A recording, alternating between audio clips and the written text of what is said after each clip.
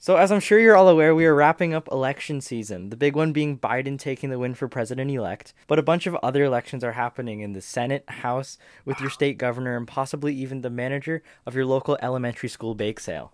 The country is changing, but there's a certain law that has piqued the interest of our team.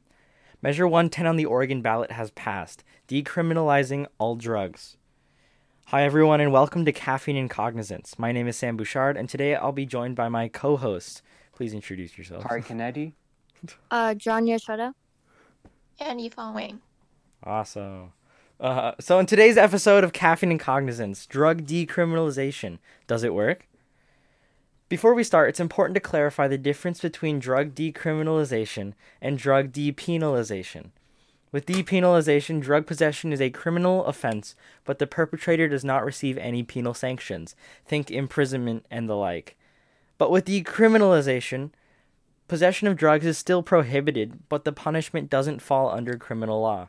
To start, the following is from a 2017 case study discussing the effects of drug decriminalization in Portugal, titled Going After the Addiction, Not the Addicted, The Impact of Drug Decriminalization in Portugal, by Sonia Felix, Pedro Portugal, and Ana Tavares. On the 22nd of April 1999, Portugal put in place a number of policies aimed at reducing their prominent drug problem. One of these policies, one that caught the attention of many, stated that, quote, the use, purchase, and possession of any illicit drugs is no longer to be considered a criminal offense, but rather an administrative one. Though it may seem a little counterintuitive, this policy, among others, reduced the amount of seizures of heroin and cocaine, and more importantly, reduced the amount of drug-related offenses and deaths. So considering the fact that this month's topic is centered around the democratic process, what happened behind the scenes to get these policies in place? Who drove the issue home, and who may have provided some pushback? Well, I know a lot of the citizens of Portugal wanted this. I mean, before the law was put in place, I think it was like maybe 1 in 100 people were addicted to some sort of hard drug. And this was a major concern for families, and especially ones with children. Like, you would send your kid to school, and there would be addicts passed out on the street, and this wasn't a good place to raise a child. Yeah, I agree. It was really hard. The public really was up for drug reform because it was really hard to find a Portuguese family without problems. So there was like a really good acceptance of the idea of decriminalizing and turning this into something better.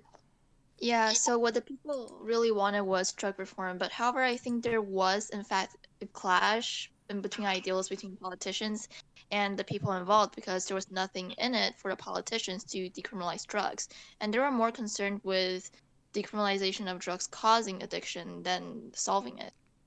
Yeah, I think that this is kind of an interesting dilemma that they had to go through when trying to implement this process because as was mentioned earlier, I think the people on the ground who had a little more experience with problems with drugs from themselves or from family members and friends, their view of the problem and how it could be solved was very different from what the politicians assumed would happen. And I think eventually what happened was that the politicians realized that they could not really resist the overall overwhelming feedback from the people that they really needed drug reform in order to make some positive impact on the problem. So eventually this was put in place in 2001, and it was legally effective from July 2001 and onward. But I guess we all know that these are the same issues that are happening in the U.S. 128 people die daily from opioid overdose in the U.S. from things like prescription pain relievers, heroin, and synthetic opioids. So I guess the question is, do you guys think that these same problems can be solved in a similar way as was Portugal? How do you guys think this can be applied to the United States and our problems over here?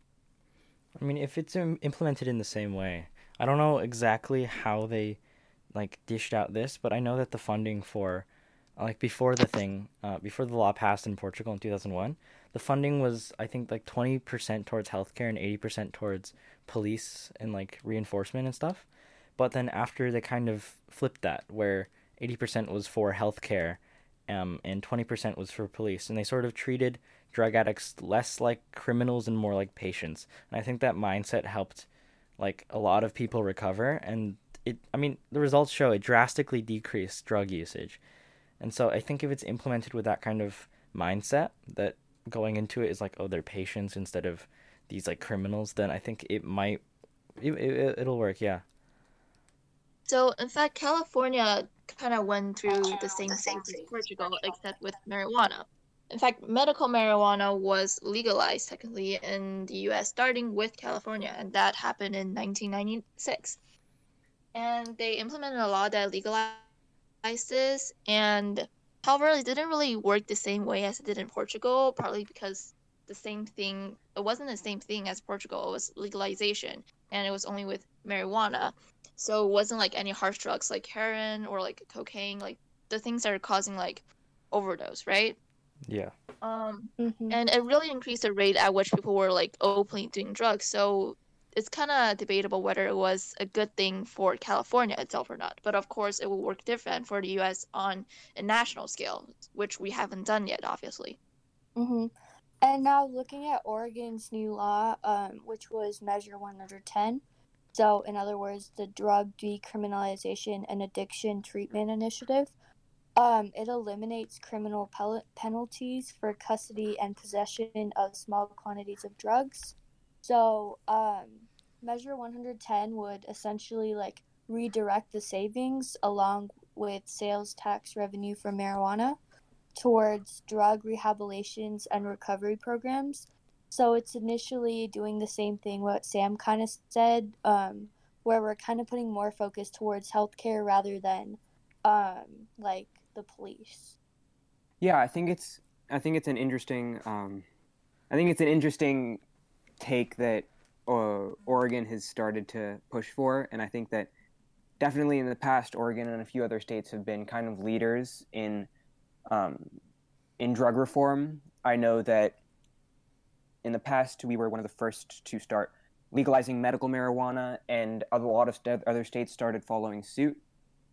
And I think that an important thing to note when talking about the future of Oregon is that there are a lot of different factors that are at play here. So, for example, in San Francisco, they were talking about safe injection spaces and affordable housing that were all tied into these issues. So, when kind of focusing in and pinpointing onto Oregon, what do you think the future of Oregon looks like in a state where there are a lot lighter laws on drug usage and drug possession in the future? What kind of impacts do you guys think that will have in the long term? You mentioned safe injection spaces. Can you expand on that a bit? Oh yeah, sure. So this was a policy that was on the table a little bit in San Francisco, especially, and in California as a whole, when they were doing when they were beginning to start decriminalizing drugs on a larger scale.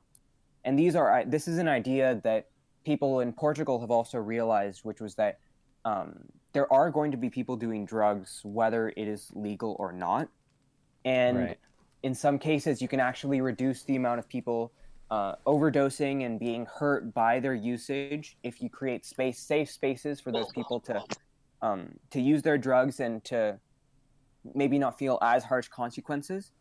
And hopefully those people can eventually start to slowly get off of the drugs over time, instead of going through a much harder, strict approach that a lot of other countries and states have been doing so it's in the past. Similar to how like alcohol drinking is limited to bars, and you can't really just crack open a whiskey on the middle of the street, right?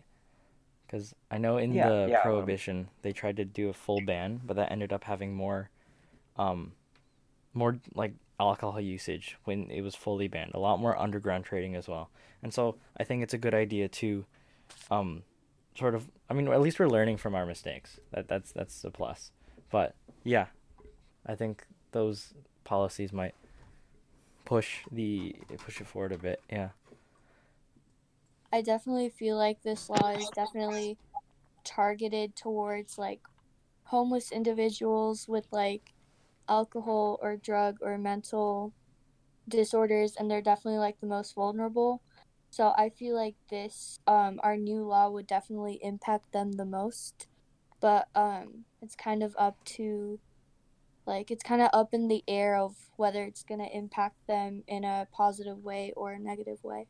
Yeah, I agree. Especially like in Oregon, like with a slightly bigger homeless population, um, like a lot of them are more vulnerable to substance abuse. Substance abuse actually like some of it leads to homelessness, and that kind of creates a negative cycle in which like one cannot get out of the cycle of substance abuse, and then they cannot like dig themselves like up from that hole of like just like despair, right? And I'm thinking that like the legalization of drugs, like usually in the case of Colorado, actually led to the increase in the number of homeless people in the area of the decriminalization. But that's less on the substance abuse causing homelessness and more on people who are already addicted going to places in which the drug addiction isn't criminalized. So they're going to like a safe space. So, in fact, the number of homeless people aren't increasing. They're just migrating to a place in which they will be safe. So, if we just completely decriminalize drugs in Oregon, then that'll make the state technically a safe space for homeless people. And if we offer more rehab programs, and by the way, the offering of like better housing is also included in the measure 110. So that'll actually help people like gain shelter and rehabilitation programs and stuff. So I think that will actually really help Oregon. Do you think that Oregon becoming a safe space or like a sanctuary state? Because I know it's a sanctuary state for, correct me if I'm wrong, like immigrants coming over, right? If you're in Oregon, you can't really be deported or something. Is that true? Or I forgot. Yeah, I think Oregon has become, especially in I guess more of the progressive lawmaking that's been occurring in the past few years. It has definitely become a place that is kind of leading the country in the terms of these bigger reforms on drugs and things like that. And I think that it is a genuine worry for a lot of lawmakers that around around this kind of an issue that policies decriminalizing drugs would make Oregon a haven for people from other states who are having drug problems to come here and feel safe. So, which is why I want to kind of tie this back into the idea that when we go back to Portugal and the example that we started off with, it's important to remember that that was one of 13 policies. Right. 13 policies that were all pointed towards helping the drug problem as a whole and helping the people who did have that kind of a health issue. So I think that there are some negative impacts that may come in the future because of this, except it is a step in the right direction, and some other policies that come from it and kind of support it in its endeavors could really be helpful when trying to combat this issue of drug abuse. So I guess to wrap up a little bit, I want to try to tie this back into this bigger picture idea of difficult, bigger reforms around issues like drug abuse in our country as a whole. What do you guys think are the next steps in terms of trying to use our democratic process to get the ideas and get the wishes of the people into the hands of politicians? What kind of next steps do you think there would be if we wanted to try to get a national policy regarding drug reform? Well, I mean, if Oregon has already passed it, right? So if or one state does it at least, I mean, I think California is thinking about it again, and if that catches on, then it will spread. I mean, this happened with marijuana. I know there's probably many examples of one state doing something and it spreading. Making it like a federal law, I'm not sure if that will happen, because that takes a lot of like work to get in place, and I think keeping it as a state by state decision. I mean, a lot of states will take it, of course, but I don't know if it's gonna be passed as like a federal thing. Do you know what I mean? Yeah. I guess it also kind of depends on like what are the results. If it's like significantly like highlighted and it's like proven to like be working, I feel like other states would definitely take it into consideration. And I don't know, maybe perhaps in the future it could be turned into a federal law, but I guess it's really dependent on what the outcomes are. Since it's pretty new right now, so Yeah, I agree that a lot of states will follow suit. However, I just don't think it's very likely that more conservative states are Yeah. likely to be going to do the same thing, even like if like there's a good effect. Because like they didn't even like ban abortion, so that's gonna happen with drugs.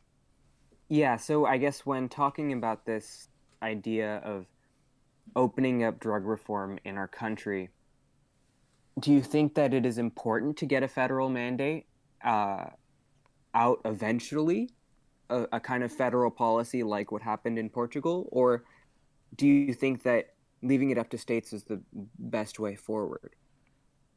I think if it's left as a state thing, then I mean people still have that option to vote for it, right?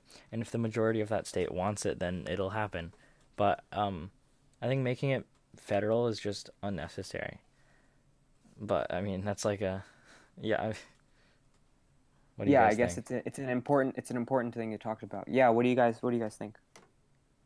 yeah, I definitely agree with Sam. Like, kind of up to like what people want in each state, and I think that people definitely have the option to vote or definitely move to another state if they think otherwise. But I think each state having its individual policies is a good way to go.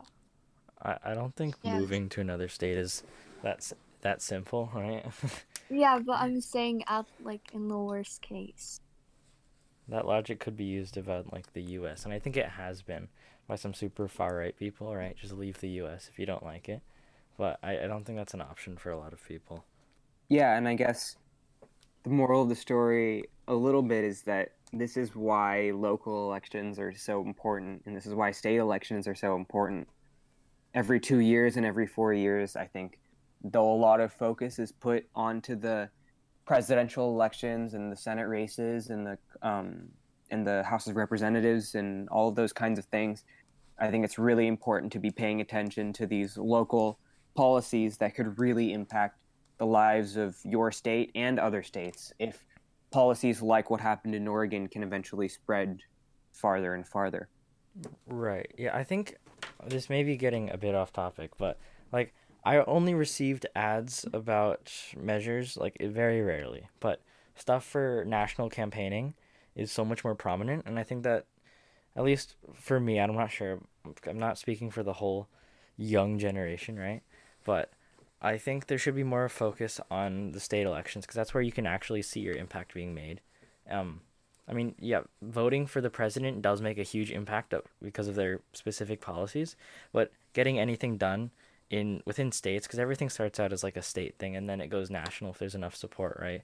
So I think putting more emphasis on state reforms and state uh, voting laws and stuff like that, right? I think that'll be better once we can vote because we're all pretty close, right? Yeah. Any last thoughts? All right. Thank you all for listening to our first episode. I don't know where this is going to be featured on, but give us a like if that's an option. Yeah, thanks for listening. See ya.